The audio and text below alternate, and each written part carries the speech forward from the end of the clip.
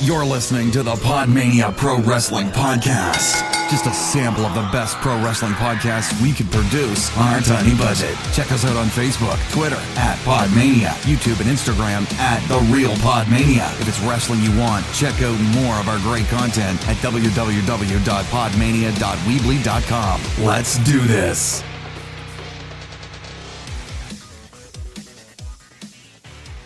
Hello, and welcome to another episode of the Podmania Podcast. I'm your host, Rob Goodwin. I'm joined once again by Garth Jackson. How are you, my friend? Good, yeah. Just another good week of wrestling. Fantastic week of wrestling. I'm feeling extremely excited about this week because we had two absolutely fantastic main events. I have just come home after winning a pub quiz, so all is good in the world. Unfortunately, no wrestling questions, but there was a lot of sport, so there we are. But yeah, we'll be reviewing Ring of Honor 359, again from Fairfax, Virginia, and we'll be looking at Impact Wrestling from the 2nd of August. All in all, Garth, what did you think of these shows? Really good. I thought Ring of Honor was... I think actually both of them were probably better than last week. Definitely Ring of Honor, that main event was unbelievable. Yeah, Ring of Honor seemed to flow a lot more than it did last week. I think Impact, we talked last week about how they seemed to forget that they'd got a load of backstage segments they needed to plug, and they seemed to jam them all at the end before the main event. And obviously that wasn't an issue this time, which is fantastic. But yeah, I thought Impact was definitely a more cohesive show. I thought Ring of Honor was fantastic. I thought it was a really good show, that main event. I gushed to you earlier today about how good that main event was, and we'll talk about it shortly because we'll start with Ring of Honor. The only thing I wanted to talk to you very, very briefly about was, and we talked about this before we came on air, about how the opening match between Chris Sabin and Silas Young, it was originally scheduled to be a triple threat including Austin Aries, to the point where he was actually on the poster for that episode, yet didn't show up. Does that bother you, or not really? Not really. I mean, he's got enough championships as it is anyway. That is true. That is true. For me, he showed up last week to do commentary on the main event, on the six-man tag match. And we both said, well, is there really a need for him to show up? Really? Because, he's not in the championship picture. Obviously, Jay Lethal had just picked up the championship. Maybe he's going for a different championship. And then he just wasn't on the show, which seems quite strange. I wonder if they just couldn't get him for that taping. Maybe, especially if it coincides with an Impact taping. But, like I said, I don't think it really impacted the show at all. We'll get straight into it. Ring of Honor episode 359, again from Fairfax, Virginia, and we kicked straight in to our opening match. There was no messing about this week with Ring of Honor. There was not one backstage segment. There was not one wrestler backstage giving an interview. It was literally match. And I think the show, because they gave the matches time to breathe, they gave the matches time for everyone in the crowd to become invested in the matches, even if they weren't so at the start, and I'll talk about that a bit later. I really enjoyed this show. Really enjoyed it. So we started off with a Ring of Honor Television Championship #1 contendership match, and we started with Silas Young, the last real man of professional wrestling, taking on Chris Sabin, who was accompanied to the ring by Alex Shelley, who then went on to commentary with Ian and Colt. Great match. Really good match. Overall, I think this was probably my second favourite match of the night. I thought that Silas Young and Chris Sabin complemented each other very well. And I thought that Chris Sabin looked just absolutely fantastic. I really did. Massively over with the crowd as well. Massively over. They're definitely sort of... The matches, like you said before, like sort of really... a good flow to it. There wasn't really any sort of one man on top for any period of time. They're just both getting the moves in, both doing the counters. Just really good sort of showcases, really. Yeah, really good. My favourite bit of this match, genuinely, was probably about 5 minutes in, where obviously the pair of their finishers, Misery for Silas Young and Cradle Shock for Chris Sabin, requires a fireman's carry, and they constantly reversed each other's fireman carry into their own fireman's carry, and I just thought it flowed really, really well. The styles, as I've already said before, I thought it was quite a cohesive match because you've got Chris Sabin, who's quite a high flyer. The commentary team did a fantastic job of really building Chris Sabin as this fantastic junior. Talked about his time in the Best of the Super Juniors, his defeats of Kushida, El Desperado, people like that. So big names in New Japan. I think that's where Shelley being there really helped. Yes. Because he was bigging him up as a singles competitor. And Colt Cabana actually said that, you know him, Alex, more than anyone else. What can you tell us about this? And Alex Shelley, there was one point where Chris Sabin got to the top rope, and you heard Alex Shelley say, he's got the world's best missile dropkick just before he hit it. And just that sort of insight really added something to the match. Obviously, knowing what we know now, we know that Alex Shelley has unfortunately retired from professional wrestling. On the taping, they just mentioned his injury, saying he got nerve damage and concussion. And Alex Shelley sort of almost laughed it off, didn't he? He almost said, well, I'm fine now, I can talk, which is good. It was a bit of a kick in the teeth, lol. Yeah. Which, he was sort of making a joke about the entire thing. It's sad that obviously it's taped. And obviously we know, looking back at it, what has happened. Yeah. But the match carried on. There was really, really good reversals from both men. I thought Silas Young, despite his size, and Colt Cabana saying, he's 20 pounds heavier than Chris Sabin, there was a lovely moment where he got into the corner and stood on his head on the top rope before flipping, hitting the top rope with his legs and attempting some sort of almost moonsault finisher. Chris Sabin got out of the way and Silas Young landed on his feet. But it was like, holy shit. Yeah. A man of that size should not be able to do that. I really liked him, actually. He was I don't know, he had a real sort of old school look and feel to him as well. Well, I think that's where his gimmick comes from, that sort of last man of professional wrestling. He's like a sort of Magnum TA Jake Roberts type. I can see Jake Roberts in him, absolutely. Yeah. But that's what I mean, he got this old school wrestling feel, and then pulling something like that out of the bag was just a case of, bloody hell. Yeah. That's quite impressive. He then followed this up a bit later with an anarchist suplex, which I thought was absolutely gorgeous. Yeah. Really, really good. And Chris Sabin, for me, dominated large portions of this match. There was a lovely springboard tornado DDT, which looked amazing, to which I think it was Alex Shelley just went, gorgeous. Yeah, that was it, just one word, gorgeous. Yeah, best in the world at doing that. Yeah, which absolutely that is one of his sort of signatures, yeah. Yeah, absolutely is. Everything that Christopher Sabin, and to his credit, Silas Young did in this match was crisp. It was just a really, really good match. Yeah. I spoke to you again before we came on air and said that Silas Young's obviously held the television championship twice before and quite recently as well. So I did think in my head, do you know what? This is Chris Sabin's to win here. Yeah. And obviously, I think Chris was setting that up anyway, yeah. Yeah, and I think with Alex Shelley unfortunately announcing his retirement, obviously they didn't know that at the time, as I've said before, but I think it was possibly in the offing. It made sense to sort of build Chris Sabin as a singles competitor, obviously, because the Motor City Machine Guns are no longer. Yeah. So Chris Sabin won with a what's it called? Cradle Shock. Cradle Shock. One with the Cradle Shock, pinned Silas Young, and for the victory, a much deserved victory. Punishment Martinez came to the top of the ramp, sort of held the belt up. Very interesting commentary from Colt Cabana, who said it'll be Chris Sabin to take on whoever holds the Ring of Honor TV Championship. Yeah. Depending on when he decides to cash it in.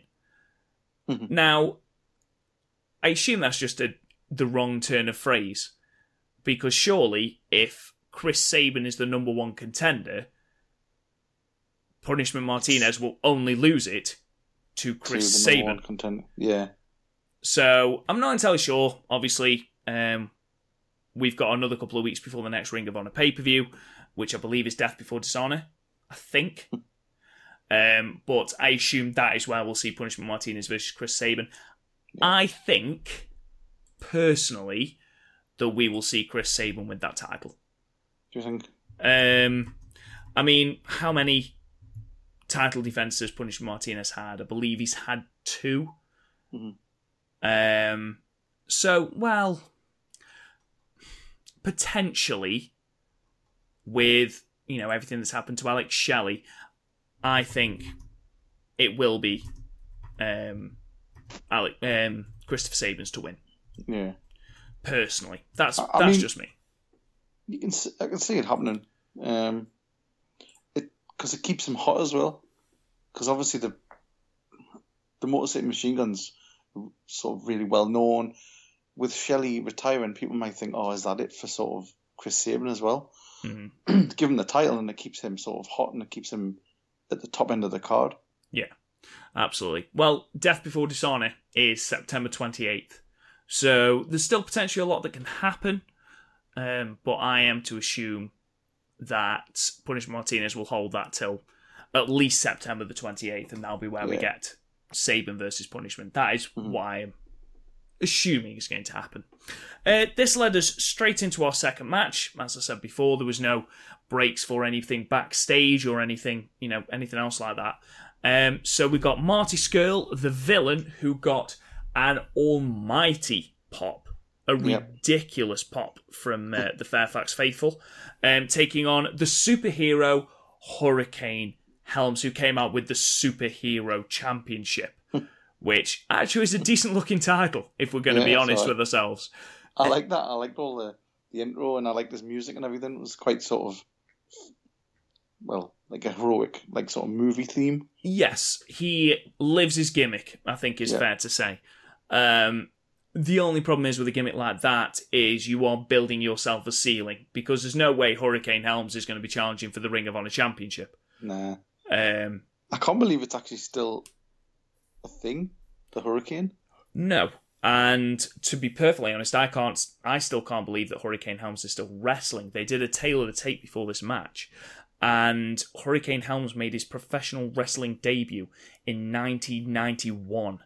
He's the same age as Jericho. Yeah, he is. He's good mates with him. 1991, which means that the man has been wrestling for 27 years. Yeah. He still looked all right. Still looked all right. The match was a good pace. I think it helped that he wasn't wrestling with someone of a ridiculously quick pace or someone who was ridiculously, in air quotations, flippy. But yeah, I really enjoyed this match. Yeah, I think this is probably my second favourite. See, for me, this was based very much on character. And that's where Marty Scurll flourishes, because he's so charismatic that anything he does is just perfect. And Hurricane Helms, obviously, his entire gimmick is character-based. It doesn't matter what he does in the ring. Yeah. He's going to get across because of his character. So, to that extent, it was a really good match. It wasn't my second favourite, wasn't my favourite match. It was a good match. It was a serviceable match for me. I just thought the in-ring story was really well done. The in-ring story was really well done, yeah. I liked even at the beginning where Scurll refused to shake his hand. That whole, again, it works because you've got the hero and the villain. It's sort of like a ready-made feud. Scurll couldn't quite seem to understand whether he was the heel or the face in this. I think the crowd helped him with that one. Yeah, because no matter what he did, whether it be spitting, which is what he did, refusing to shake hands with Hurricane Helms, which he did at the start, throwing his shirt at him, the crowd would not boo him. They would not boo him. And don't forget, of course, the call for Marty Scurll's finisher, the crossface chicken wing, is him jumping around the ring like an idiot, getting the crowd pumped for them to to all shout as one, chicken wing. Yeah. So it's not exactly the most heel of finishers, is what I'm saying. In this match, though, they built Marty Scurll incredibly strong. If you look at what Marty Scurll kicked out of in this match, he kicked out of an Eye of the Hurricane. He kicked out of a top rope neck breaker. You know, he kicked out of absolutely everything that Hurricane Helms kicked at him. Something called the Mortifier. Yeah, the Mortifier was looked incredible. You know, he kicked out of absolutely everything. They also mentioned, they kept referencing his change in his gear. How they said it was like mirroring the Hurricane sort of outfit, and that he was the sort of villain to the Hurricane. Yeah, they did. Obviously with the green trim. Really, like a really good sort of, really like subtle but nice change where they had the face paint and everything like that. Yeah, and I think we should talk a moment about Marty Scurll's entrance attire, which looked absolutely on point. That jacket looked incredible with the studs and everything. Looked brilliant. It just looked like a comic book villain, like a super villain. Yeah, it did. It looked like something out of a comic book come to life. Yeah. And, you know, everything from Marty Scurll stealing Hurricane Helms' taunts to spitting at him, everything was just very much hero versus villain. He did that eye poke as well. He did the eye poke, yeah. At one point, he even tried to take the mask off Hurricane Helms. It's just a shame. And I can understand why they did it. It's just a shame about the way the match ended. Yeah. Because after Marty Scurll is kicked out of all this sort of offense, you know, he attempts to get the chicken wing in, doesn't quite get it. But, you know, he's kicked out of an Eye of the Hurricane. He's kicked out of a Mortifier. He's kicked out of a top rope neck breaker. Yet, you know, there's a ref bump. He punts Hurricane Helms in the bollocks, rolls him up for the victory, and that's the end of the match. It just seemed and I understand why they've done it, as I've already said. You know, he is a villain, he's a bad guy, he'll cheat to win. I just feel like it was a very anticlimactic finisher to what was building to be a very good match. And that is the main reason it wasn't my favourite match of the night. Yeah, he should definitely have ended it on, it's one of his sort of signatures or his finisher. I mean, he did the whole finger snap. Yes, he did. And obviously he worked the broken fingers, which, you know, was a storyline which I liked. Well, that was good. I mean, Helms was selling that all throughout the match. Yeah, he was. He had him taped up as well, so it was obvious for the crowd. But yeah, I mean, the ending was a bit of sort of a letdown. Yeah, but that's nitpicking. That's nitpicking. It was a very good match, a really good match. Marty Scurll's always fantastic. Hurricane Helms, when you consider he's 44, I believe, you know, he's still in excellent condition. Especially towards, you know, the middle and end of the match where he was obviously getting warmed up. Really, really good, really crisp, really clinical. But yeah, so Marty Scurll walks away with the victory. It's the right decision, in my opinion. Oh, yeah. Because obviously Marty Scurll is full-time with Ring of Honor and New Japan, and the Hurricane is more of a part-timer. Yeah. So definitely the right decision. We then cut again straight to the main event. We have the briefest of brief recaps of Jay Lethal taking the Ring of Honor Championship of Dalton Castle, and then again recapping his backstage promo from last week where he says he'll take on all comers, doesn't matter, he believes he's the best in the world, and the title sort of is his vindication for saying that. But that's it. It seemed to be spliced into the show for no apparent reason. Yeah. If it was, you know, coming into a number one contendership match, then you sort of understand it, but it seemed to have no bearing on the show, so I'm not entirely sure why that was in this episode, but there we are. We then cut to tonight's main event, which was a triple threat 6-man tag match. This was incredible. Such a good match. It saw SoCal Uncensored, Frankie Kazarian, Christopher Daniels, and Scorpio Sky taking on Los Ingobernables de Japón, represented by Sanada, Evil, and Bushi, and the Hung Bucks. Adam, Hangman Page, and then the Young Bucks. Wow. Is the only way to describe this. This match was go from the very start. This was ridiculously fast-paced. So fast, yeah. It was hard to keep up at times. It was, and for us to review this match would be folly, quite frankly. You know, we're just going to list some of our favourite spots because this was a spot fest. Oh, yeah, totally. There wasn't even really a storyline to this match. It was literally, look at what shit we can do. Yeah. Look who we've got. Look what we're going to do. Yeah, look who we can bring in. SoCal Uncensored didn't really get a reaction from the crowd, which surprised me somewhat when you consider who's in that faction. I was laughing when Christopher Daniels dressed as like a general. Yes, yeah.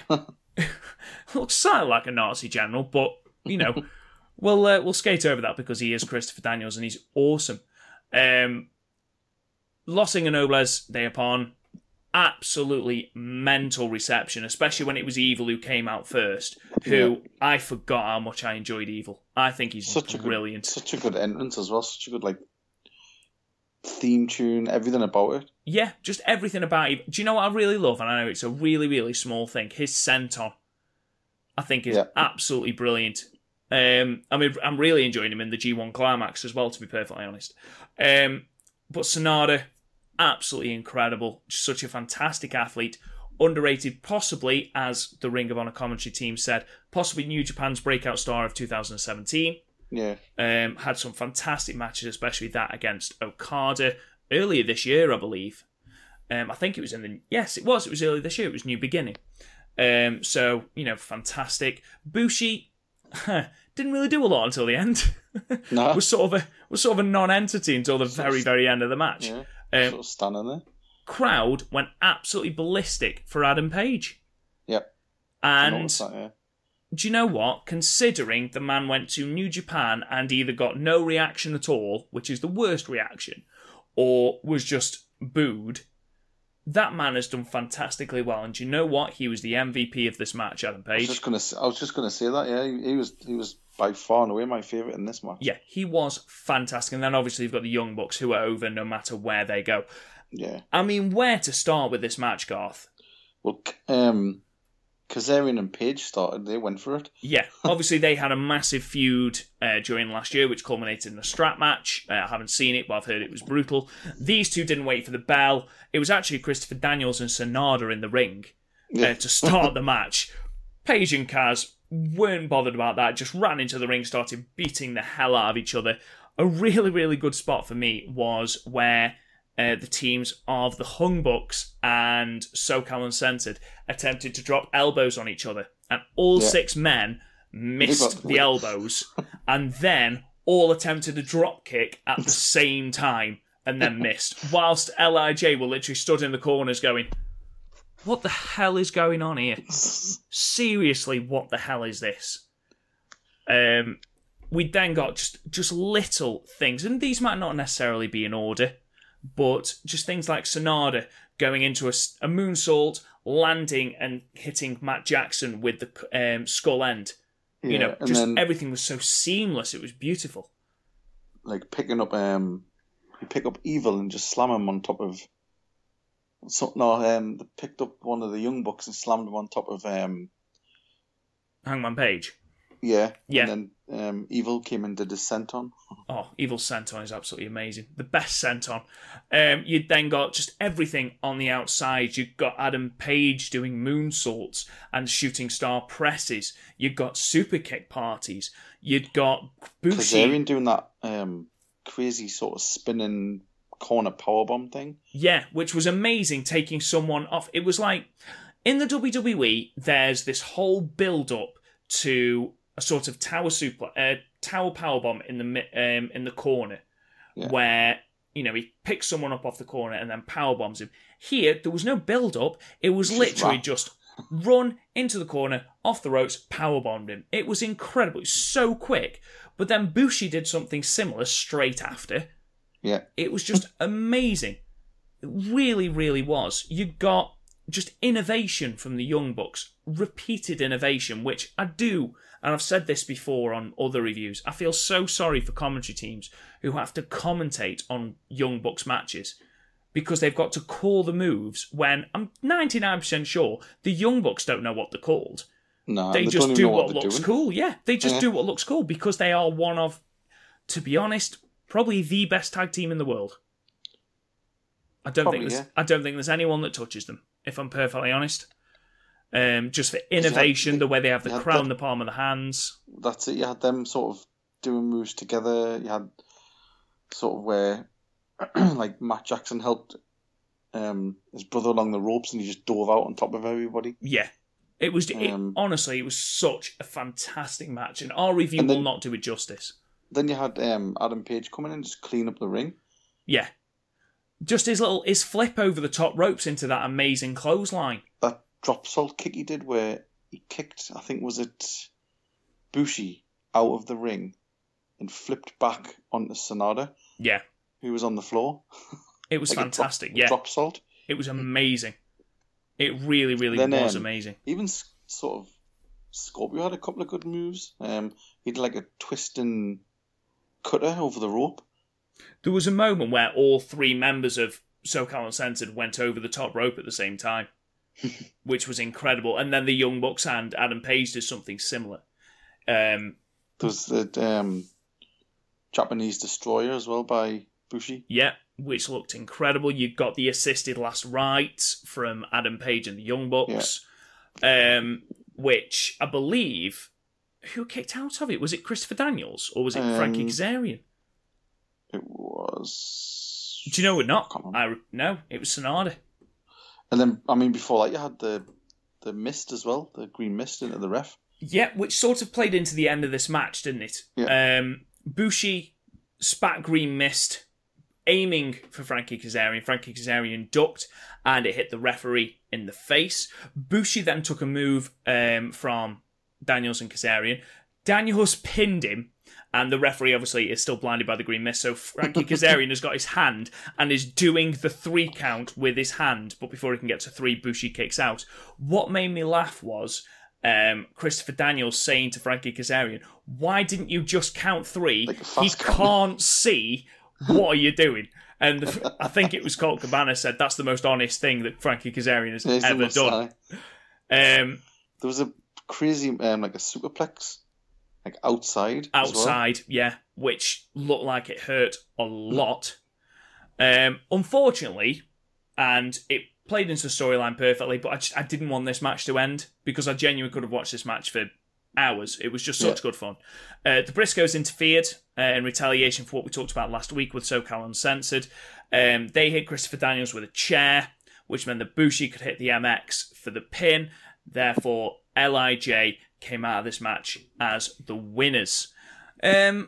Overall, Garth, a really, really good show. A really good showing for Ring of Honor. Yeah. Just really, really good wrestling. Yeah, absolutely. Really good wrestling. There was no convoluted storylines. Yeah, there's not really much story. There was enough told in the ring. Yeah. To sort of move it on, yeah. But honestly, as you know, excluding pay-per-views, that main event is possibly one of my TV matches of the year, without a shadow of a doubt. Definitely, yeah. That's better than really, anything WWE have produced this entire year.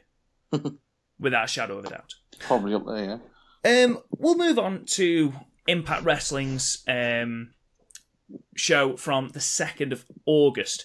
Now, this is coming off the back of the Slammiversary aftermath of last week. So a lot of storylines are sort of being brought forward, but I felt like there's still more to be done as we head towards Bound for Glory. There's still a few more storylines to go, especially if the storyline of Austin Aries and Eddie Edwards, I don't imagine for a minute that is going to be over after this match next week.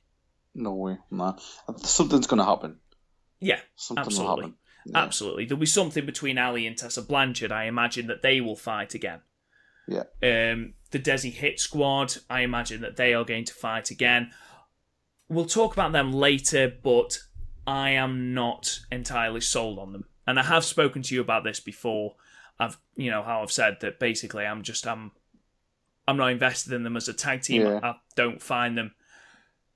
They're okay in the ring, but whenever I've heard them talk or whenever I've heard a promo from them, I'm not bothered. I think that's why they've brought in Gamma Singh. Potentially. And there's there's a nice bit of character work at the end of this show, which hopefully will play into me more, not necessarily being invested in them, but enjoying them slightly more. Yeah. But before we get into that, we get into the first match of the night. We cut straight to the first match. Su Yung and the Undead Maid of Honor taking on Ali and Kiera Hogan. Ali last week said that she was feeling guilty after what happened to Madison Rayne. Again, me and Garth are slightly confused as to why she felt guilty. They both had matches. It's not Ali's fault that Madison Rayne lost. But Kiera Hogan, Ali's friend, decided that she was also going to help out in this tag match against Su Yung and the Undead Maid of Honor. And it was a decent match. It was a decent tag team match. It was all right. Kiera Hogan took a lot of the punishment. A lot of the punishment. I really, really, really like Su Yung, and I love her entrance. Her entrance is fantastic. Su Young's character's unlike anything I've ever seen in wrestling. That's what I mean. Her whole demeanour, everything. And whoever the Undead Maid of Honor is, she was decent, considering we have no idea who she is. Considering she had to keep a straight face all the way through it. Yeah. Go on. Like a sort of dead face, a deadpan face. Yeah. I feel, though, no matter how good Kiera Hogan's selling was, no matter how good, or how surprisingly good the Undead Maid of Honor was, it was very much, they were playing second fiddle to the main storyline, which was Ali and Su Yung. Yeah. Ali ran wild in this match. I don't know, I just don't feel it with Ali or that Kiera Hogan. They just seem so very sort of generic. I see Ali as just almost a Bailey character. Sort of. I mean, I don't know enough because I haven't really seen much of her past stuff, so I don't know the history she has with Su Yung. I don't know how. I know obviously what she did, but I don't know the sort of how brutal it was, how deep it was, etc. So basically, from what I've heard, Su Yung had a feud with Rosemary, put Rosemary in a coffin, set fire to the coffin, in quotation marks, killed Rosemary. Yeah. And then Ali said that she was going to fight for Rosemary's honour and lost, not only lost, but lost the Knockouts title to Su Yung. So I imagine this is all building to a one-on-one rematch for Ali to get to the Knockouts title. Yeah. What I can't believe in this match is how little offense, again, and I feel like I'm repeating myself, how little offense Su Yung got in, considering she is the Knockouts champion compared to Ali. Ali, in sort of the lead up to the finishing sequence, Su Yung had to counter a code breaker. Ali hit her with a world's best super kick, which she just managed to kick out at 2 because of the Undead Maid of Honor. Yeah. And then Su Yung is then hit with a code breaker, which leads to the finish because Ali pins her after that for a 3 count, which surprised me. If you have got a character such as Su Yung, surely you want to build her as strong as possible. Yeah. I don't know, the match was okay. I just thought that Ali was quite sloppy. She missed quite a lot of her moves. Yeah. And I mean, even that first code breaker that looked like it had been blocked, but I don't know if it was. Or if she just didn't get all of it. Yeah. And like you say, it just seemed like they hadn't really done that much damage to Su Yung, but then that finisher just came out of nowhere and she was pinned. Yeah. I don't know. It was. While I was watching it, I thought I quite enjoyed it, but then when I was sort of finishing the notes and thinking about it, I was like, actually, that didn't make sense. Actually, I'm not happy with the end of that match. I want to talk about this match. You wait till the podcast. I think this was, there's 2 or 3 storylines coming out of this, and one of them was improved greatly by Tessa Blanchard coming in afterwards. Yeah, she just absolutely for a better word, howked Yes. Ali. Yeah, she absolutely destroyed Ali with a DDT, which looked really uncomfortable to get her into to start off with. She just grabbed her and just dragged her. Got her into the DDT, laid her out, and then walked off up the ramp, basically saying, I'm the best. Post-match, she has an interview and basically says that Ali, she says she's doing the right thing, but all she's doing is she's trying to get to the front of the queue to get another title shot. And Tessa basically says, I know I'm horrible, but at least I'm honest about it. Yeah. And, I've been winning. I should be the next one with a title shot. And she's right. Yeah. Ali's lost. Then Ali lost to Tessa Blanchard. So, in what way should Ali then be rewarded with a title shot? Which, she's absolutely spot on by saying it. So, possibly a triple threat at some point? Possibly. I mean, I don't think you can have Tessa Blanchard losing a title match at this point. Yeah. Because... So do you think she'll face off against Ali for a number one contender or something, maybe? Either that or what you said before, a triple threat at Bound for Glory. Yeah. Which I wouldn't be opposed to. I think it'd be good. I think it'd be very good. I think if it is a triple threat, I think it'll be Ali that takes the pin. Mm-hmm. Because I feel like Ali is one of those characters that can afford to take the pin and take the pin and take the pin, and it won't damage your character too much because she's just a, oh, golly gosh sort of face. So, anyway, we'll see what happens. That's what happened in today's show. We're merely speculating. Next, we are treated to the OGs in Homicide and Hernandez, taking on two jobbers who I genuinely didn't realise were in the ring until the start of the match. They were just stood in the corner, sort of huddled together like penguins. I didn't even realise they were there. The OGs are still in possession of the tag team title belts, which aren't theirs. This match lasts about 30 seconds before Homicide and Hernandez get the pinfall. Complete squash match. Absolutely nothing to talk about from this match. It's more what happened afterwards. It's just a way of getting them in the ring, isn't it? Absolutely. And I suppose it's better than having them just be standing there in the ring. Yeah, no, absolutely. Absolutely. Yeah. You also, the OGs, you cannot forget, the OGs lost at Slammiversary, but you are still wanting them to look strong. Yeah. So, they've done that. I'm not saying it was the wrong thing to do with the squash match. I'm just saying it's a squash match. There's nothing more I can say. Nothing. King takes to the ring, takes to the microphone, says basically that we're the kings of the streets now and LAX is dead. At this point, LAX arrive. They have the biggest brawl.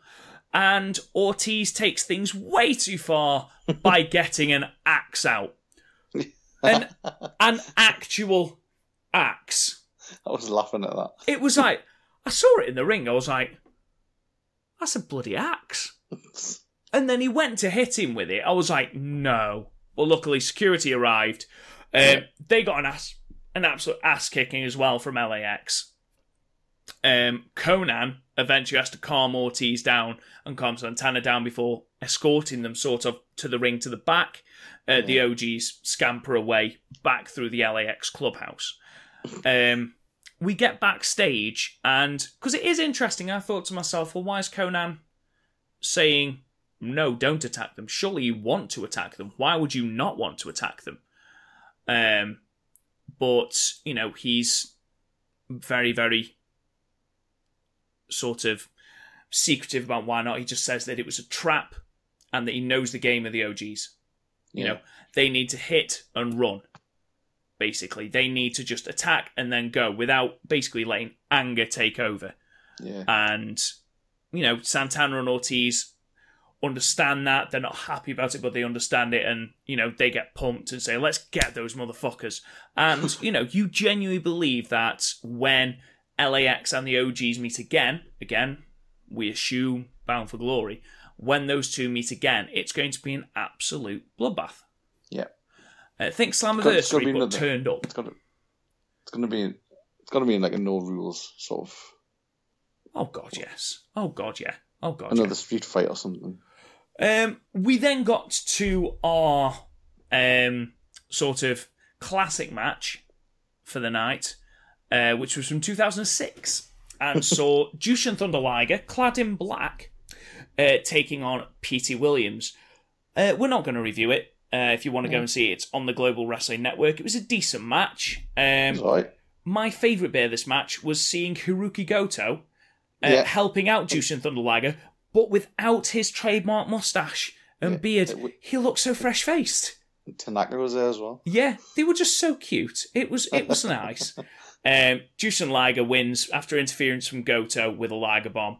Takes the win over Peter Williams. Decent match. But obviously, again, you need to fill time, I suppose.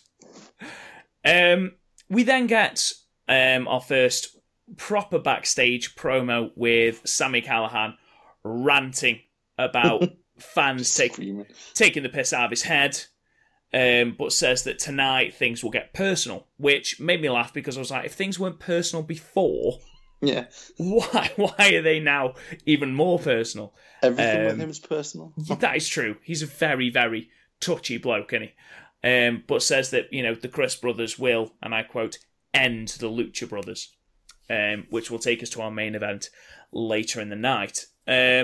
Anything Sami Callihan does at the moment turns to gold. I absolutely love him. On the microphone, he's brilliant.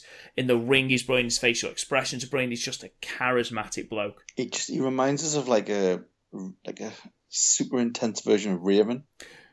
Yeah, I can see him as sort of an heir to the Raven throne, so to speak. Like a sort of follow me type. Yeah. Do you know what? No, I'm not going to say it. I like it as well. Yeah, absolutely brilliant. Like I say, when Sami Callihan was in NXT as Solomon Crow, couldn't care less about the man. Yeah. And then obviously once I heard that he'd sort of resurrected himself as Sami Callihan, or I know that he's Jeremiah Crane in Lucha Underground, again, I wasn't really bothered until I watched matches with him in and watched his facial expressions and watched his character work. And now, can't get enough of the bloke. Really cannot. This took us to a match between the Desi Hit Squad taking on KM and Fallah Bahh. This is sort of following on from last week where the Desi Hit Squad ran in on Taiji Ishimori and P.T. Williams, beat them down, and how we had a backstage segment between KM and Fallah Bahh about how Fallah Bahh needs to find his mean streak. Which, honestly, me and you have texted each other and said about how much we love Fallah Bahh because he just makes us laugh. The man stood in the middle of the ring, slapping his own head, saying "bah" repeatedly. If my girlfriend had have walked in and said, "What are you doing?" and she'd have seen me watching a man just in the middle of a ring, she already doesn't like wrestling, but she'd have seen a man in the middle of the ring slapping his own head, saying "bah" repeatedly over and over again. She'd just walked out, slumped her shoulders, and walked out disappointed in me. And it's depressing. It really is. But never mind. It was a good fun match and sort of helped stories along. KM and Fallah Bahh were in complete control of this match. Yeah. Complete control of this match. My favourite part of this match was seeing Bahh hit the steamroller. That was just so silly. Which is where Raju and Singh are sort of laid out on the floor and Bahh literally rolls over them. KM then does it as well, which is like, okay, I can't imagine that hurts. Like, there's a really good at all, like a sort of flying crossbody. He does. He does. KM is pretty impressive, as is Fallah Bahh. KM attempts to hit a slam but misses a slingshot splash. He argues with Bahh, and this is the main point of the match. He argues with Bahh because Bahh is supposed to distract the referee. But he distracts him at the wrong point, meaning that the Desi Hit Squad hit a double team on KM to pick up the win. And Fallah Bahh and KM, you see them looking very disconsolate afterwards, whereas the Desi Hit Squad, they are very like, yes, we won, we are the best tag team in the world. I don't feel it with the Desi Hit Squad. I felt more for Fowler, Bart and KM, bearing in mind that they are a comedy tag team who are who are going to get absolutely nothing. Let's be perfectly honest. I felt more for them than I did over Desi Hit Squad, who I feel that Impact Wrestling are going to push. Yeah, definitely. Because they've got that... I don't know, do they still actually do the whole Indian promotion? Yes, they went to India because Sanjay Dutt got the X Division Championship while they were out there, which, you know, exactly the same as WWE before they go to India, put the championship on Jinder Mahal, that sort of thing. I don't know how much of a success it was, but, I suppose they could be attempting to prime Desi Hit Squad to be the next thing. Though, if they're heels, I don't really understand how that would work. But then again, Jinder Mahal was a heel, so... But then again, they've got, I've said it before, they've got Gamma Singh, who's like a superstar there. Yeah, they could be using sort of the cheap, like I'm loath to say cheap, but the cheap pop of having Gamma Singh there. It was like when the authors, I hate comparing Impact and WWE, but because I've watched so little Impact, the only thing I can say, I can use is WWE as a reference point, is when the authors of Pain came and nobody knew who they were, putting them with Paul Ellering, who was such a storied manager, obviously having managed the Legion of Doom or the Road Warriors, then, it sort of adds a level of legitimacy to them. Mm-hmm. And I'm wondering if that's what they're doing with Gamma Singh. I think they're using him to sort of let people... Because he's sort of the spokesperson. Yeah. So I wonder if they're keeping them away from the mic, letting him do more of the sort... Because he introduces them and he does more of the backstage stuff as well. Yeah, potentially. And obviously there's a little bit of a backstage segment, which we'll get into in a minute. We cut backstage where Anthony Corelli is preparing his protege, Dustin Cameron, for his championship match with Austin Aries, which I'm loath to say it is the most predictable outcome of a match, but it is the most predictable outcome of a match, isn't it? Let's be perfectly honest. It's still a fun match. Don't get me wrong, it is still, it's still a really good match. The character development in Austin Aries and also in Anthony Corelli is really good. I really enjoyed the exchange between them, but this was never going to end in anything more than an Austin Aries retention. Oh, yeah. Can you imagine the uproar if Dustin Cameron had taken the championship of Austin Aries? Jesus Christ, just beating Moose, the crowd favourite Moose. And next week it's Eddie Edwards versus Dustin Cameron. Yeah, it just wouldn't have worked, would it? We got to an interview with Johnny Impact. Alicia's interviewing Johnny Impact. He says, before he can concentrate on anything else, he wants Kong. Ever since he's come back, he says he can't find Kong, he can't find Jimmy Jacobs. He wonders why that is. As he says this, Jimmy Jacobs arrives, talks some bullshit to him, and Impact lays him out. And Impact says he wants Kong, and he will not ask again. Decent little backstage thing. Yeah. I don't know whether Kong versus Impact is actually going to happen, because obviously Johnny Impact now has an injury. I believe he's dislocated his elbow. So whether this was actually taped beforehand, and hopefully we'll get our match either next week or the week after, or whether we are going to have to wait a little bit longer, which means that Impact's, impending World Championship challenge is going to have to be pushed back as well. I hope not, and I hope we are going to see Johnny Impact before Bound for Glory. I'll be very disappointed if we don't. Yeah, unless they just keep him on the show, just on backstage stuff. Potentially, or whether they have an angle where Kong, in inverted commas again, Kong is the one who gives him the dislocated elbow. Work it even more into the storyline. Mm. After considering they put him on the shelf last time. Yeah, exactly. I think it'd be a nice little story beat. We then cut to the actual match, the actual Impact Championship match between Austin Aries and Dustin Cameron. Austin Aries is an absolute godsend. He swaggers out to the ring. He's in street clothes. He's eating a banana. It's amazing. Just takes the piss out of Dustin Cameron the entire match. I mean, they start by shaking hands, and Aries is all like, oh, well done, mate, you're in with this opportunity, well done. Then wrestles circles around him for the first 20 seconds, which is brilliant. just claps at him like, "Oh, well done, mate." Slaps him on the back and exactly stands on him and walks over him, and then just stands to talks to Anthony Corelli and says, "Is this the best person that you've got? Seriously, this man is going to challenge me, is he?" And as he turns around, Cameron is standing up and is behind him, gives him a massive shove, even pushes him.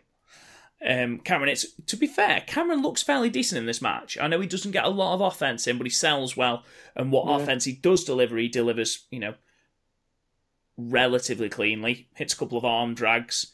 This, of course, absolutely enrages Austin Aries, who hits a rolling forearm and a brainbuster. Well, instead of covering him for 3, he pulls up after 2, picks Cameron up by his hair, points him at Anthony Corelli, and then hits him with another brainbuster. And then Corelli, seemingly with no other option, tosses him the towel. So Austin Aries retains. Austin Aries, seemingly not avenged, locks in the last chancery, despite having already won. But Corelli makes a save. They argue, and Corelli punts him in the penis. And the balls. Absolutely wails on him as well. Holds absolutely nothing back. Proper goes for him. And Aries' face is just absolute dynamite. Aries is brilliant. And then as he's staggering back up the ring, a look of absolute just horror on his face, having been treated in this way. Who should arrive behind him but Eddie Edwards? And Eddie Edwards absolutely belts him in the stomach as he turns round with a kendo stick. Beautiful. Beautiful. Yeah. To be honest, they've done as much as they could do story beat wise as they possibly could do with this squash match, which is what effectively what it was. Oh, for fuck's sake. We then had another segment with Scarlett Bordeaux. And this was... I sort of accepted it last week when it was her debut. Do you know what? Fine. It's a debut. She's laying out her 5-point plan for what she's got in mind for the knockouts of Impact. What the fuck was this? Honestly, I was watching it and I just kept thinking back to 1990s Attitude Era WWE. It's Sable. It's what it is. Bob Kapoor, I believe, delivers the interview, and he delivers the most awful acting performance I've ever seen. He attempts to sort of disclose that he's smitten with Scarlett Bordeaux, so attempts in the worst performance I've ever seen to sort of trip over his words. When she asks him what his name is, he goes, bar, bar, bar, bar, bar, bar, bar, which no one does. No one does if they're smitten with someone. I'm sorry. Unless you actually have, some manner of affliction. And so she flirts, attempts to make it worse. She then takes the microphone off him, tells him to go away, thank God, and says that she's in a world of 3s and 4s and she's a 10, but she will not be hot-shamed. What the fuck does that mean? And then she says the Smoke Show is here to make wrestling sexy again. I'm sorry, but I don't want to see Tommy Dreamer in a thong, or whatever that is supposed to mean. Or Eddie Edwards versus Austin Aries in a bra and panties match. It was all just so awkward and forced. Oh, it was shite. This was so much worse than last week. It looked like even she was sort of cringing. Well, good. Good. But next week we have her actual in-ring debut, so hopefully she can at least, because Sable, she was all of what Scarlett Bordeaux is, but she was shit in the ring. So hopefully Scarlett Bordeaux is at least decent in the ring. Yeah. Fingers crossed. We then have another backstage segment where we've got Grado, Hendry, and Katarina, I apologise, are backstage. They're talking about the gift that Eli Drake gave them last week. I thought that was really funny. Grado goes to Eli Drake and says, that gift was crap. We're going to take you on now. or we would do if you could find a friend, but you haven't got any friends, have you? So Eli Drake just goes, wait there a minute, turn round, grabs Trevor Lee from the back and just goes, you're tagging with me, let's go. So we've then got an impromptu tag match between Eli Drake and Trevor Lee taking on Grado and Joe Hendry. I just love how Grado goes to Eli Drake. You've got no pals because you've got heat with the boys. Which is true. It's just so good. It's not much of a match at all, No, in fact. Yeah. Drake hits Grado with the gravy train and wins, basically. Trevor Lee gets absolutely no offense in. In fact, I don't think he even comes into the match. I think the only real story beat here is that Caleb Conley, who has come down with Trevor Lee, takes Joe Hendry off the ring apron whilst Grado is attempting a hot tag. Katarina goes for Caleb Conley, but Joe Hendry has to hold her back. While that's all happening, obviously, Drake hits Grado and they win. And then there's a little bit of discontent between Grado and Hendry after the match. Drake's sort of pointing at them saying, look what happened, look what they've done. Yeah. I imagine this is ultimately leading to a feud between Grado and Hendry, which, don't get me wrong, I'm really, really into. I hope we get there sooner rather than later. I want to see more. I don't understand why they're not doing more with Eli Drake.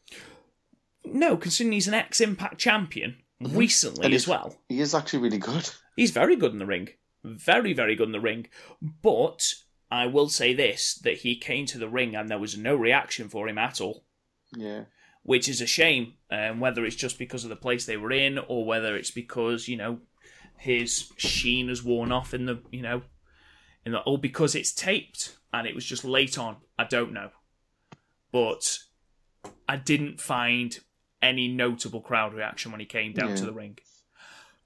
We then have a couple of backstage segments. Desi Hit Squad are celebrating their victory, them saying they're the best tag team in the world after winning effectively by fluke against KM and Fallah Bahh. Gamma Singh arrives, slaps them both, gets angry with them, then walks off. So the two look quite hurt by this.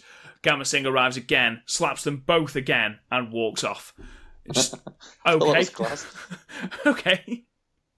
I think Gamma Singh's brilliant. Yeah. But we'll see what happens with the Desi Hit Squad. We've then got a video package saying about how good Brian Cage is, which, fair enough. We then get Matt Sydal backstage saying that Cage, fair enough, he's beaten me twice. I can't argue he's the undisputed X Division champion. Cage gave him a lesson. Now, that lesson he is thankful for because it means he's got to question himself even deeper.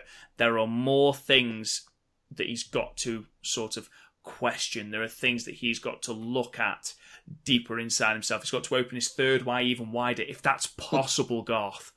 And what that means is, we know now, is that he will be taking on Pentagon next week, which, that's going to be a cracking match. Yeah. That's going to, if they give that time to breathe, that's going to be an absolutely fantastic match. Really, really good match. We then go on to our main event, which is the Lucha Brothers of Pentagon Jr. and Phoenix taking on OVE, the Chris Brothers, Jake and Dave. I will correct something we said last week. Jake is the youngest one, the one with the blonde floppy hair. Right. But this was a really, really good match. It was. The Lucha really Brothers don't wait for the bell. Phoenix runs, Pentagon lifts him over the top rope to hit both Chris Brothers with a drop kick, which I thought was a really nice start to the match. Yeah, really good stuff. Similar to the main event of Ring of Honor, this was spot, spot, spot. What surprised me, though, was that OVE dominated a lot of this match. Yeah. Especially, they did that big dive outside, and that seemed to sort of take Pentagon out. Yeah, it did. It did. There was a lovely moment where they tied both their masks together, because again, and this really irritated me, it was the one thing that irritated me in this match. Stop messing with the masks. Oh my God. So basically they kept trying to rip off Phoenix's mask. They couldn't do it, so they ended up tying the masks together in the middle of the ring and then standing just out of reach of them. So whenever one of them moved, it dragged the other one, which I thought was quite funny. But I am with Jake Christ on this. Why did the ref untie them? I know. Why I was don't it? understand that either. It was ridiculous. And then in the end, it took one of the Chris brothers to break it. Yeah, it did. The ref had done like a on the terrible sly. job, and Dave Christ had to go, oh shit, they're still together, and just had to literally just rip it as opposed to Slap untying it. This then led There was into Jake Christ. Absolutely Go on. wicked slaps from Pentagon. Oh, yeah. He unzipped Dave Christ, slapped him across the chest. Again, That looked like it hurt. yeah. Pentagon slaps constantly hurt. Now, note that Pentagon unzipped Dave Christ's jacket before he slapped his chest. Yeah. Dave Christ later on in the match delivered the same slaps or the same chops to Pentagon, but Pentagon had his jacket together or had his body armour on. How the fuck is that fair? He wouldn't have felt a bloody thing through that. There was a lovely moment where Jake Christ has got, I think it was Phoenix, in a tombstone, and Dave Christ hits a double stomp onto it. Yeah. For a near fall. A lot of super kicks going from OVE. Again, they dominated the lot until pretty much the finishing sequence of this match. Their finisher looks bloody painful to take. Eventually, the Lucha Brothers made their comeback. They hit Dave Christ with Pentagon gets him up into a Fear Factor, and then Phoenix jumps from the top rope and it sort of aids him with a double stomp. Kicks it. Yeah. Jake makes the save, but Phoenix then takes Jake out with a double stomp and then flies over the top rope, takes him out with a plancha. Then they get Dave again, hit him with the exact same move again, this time for the victory. To be perfectly honest, I thought the wrong team won here. Now, the reason I think that is because if you want to build momentum and proper heels to be reckoned with out of OVE, you can't have them thwarted at every single opportunity. And every single opportunity so far, or at least recently, Pentagon and Phoenix, or Pentagon especially, seem to have gained the upper hand. Yeah. Now, I think maybe the only reason they haven't had OVE win is because if they had, Callahan probably would have went for the masks. Potentially. Whether this will lead on into next week, obviously we've said that Pentagon is taking on Matt Sydal next on the next Impact showing. Whether OVE and Sami Callihan make an appearance, I don't know. I imagine they probably will. One last thing though before we faded to black on Impact this week. Killer Kross got a promo. Decent promo.